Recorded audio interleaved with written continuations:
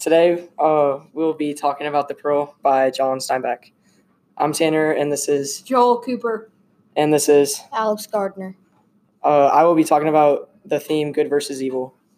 So Tanner, what is good versus evil? Good versus evil is the way the author John Steinbeck compares or doesn't compare two things together. So, for example, like good versus evil, that's something's good is opposite of being evil.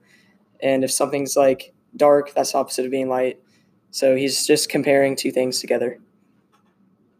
Alex? What's an example from the book?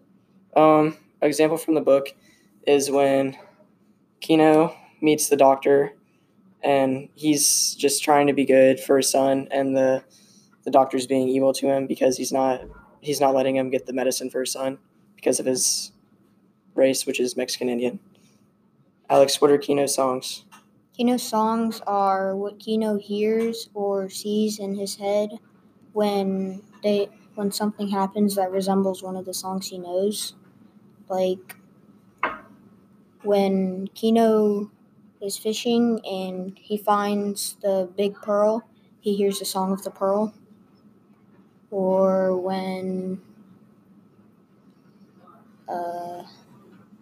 Coyotito gets stung by a scorpion, he hears the song of evil. Joel, what do you have to? For mine, I'm doing social oppression.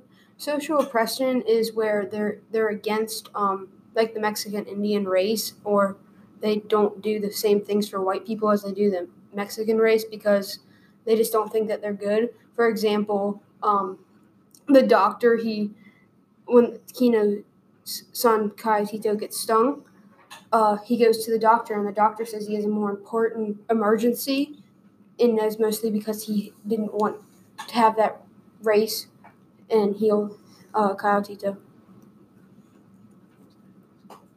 I think that's it for our podcast. Thank you.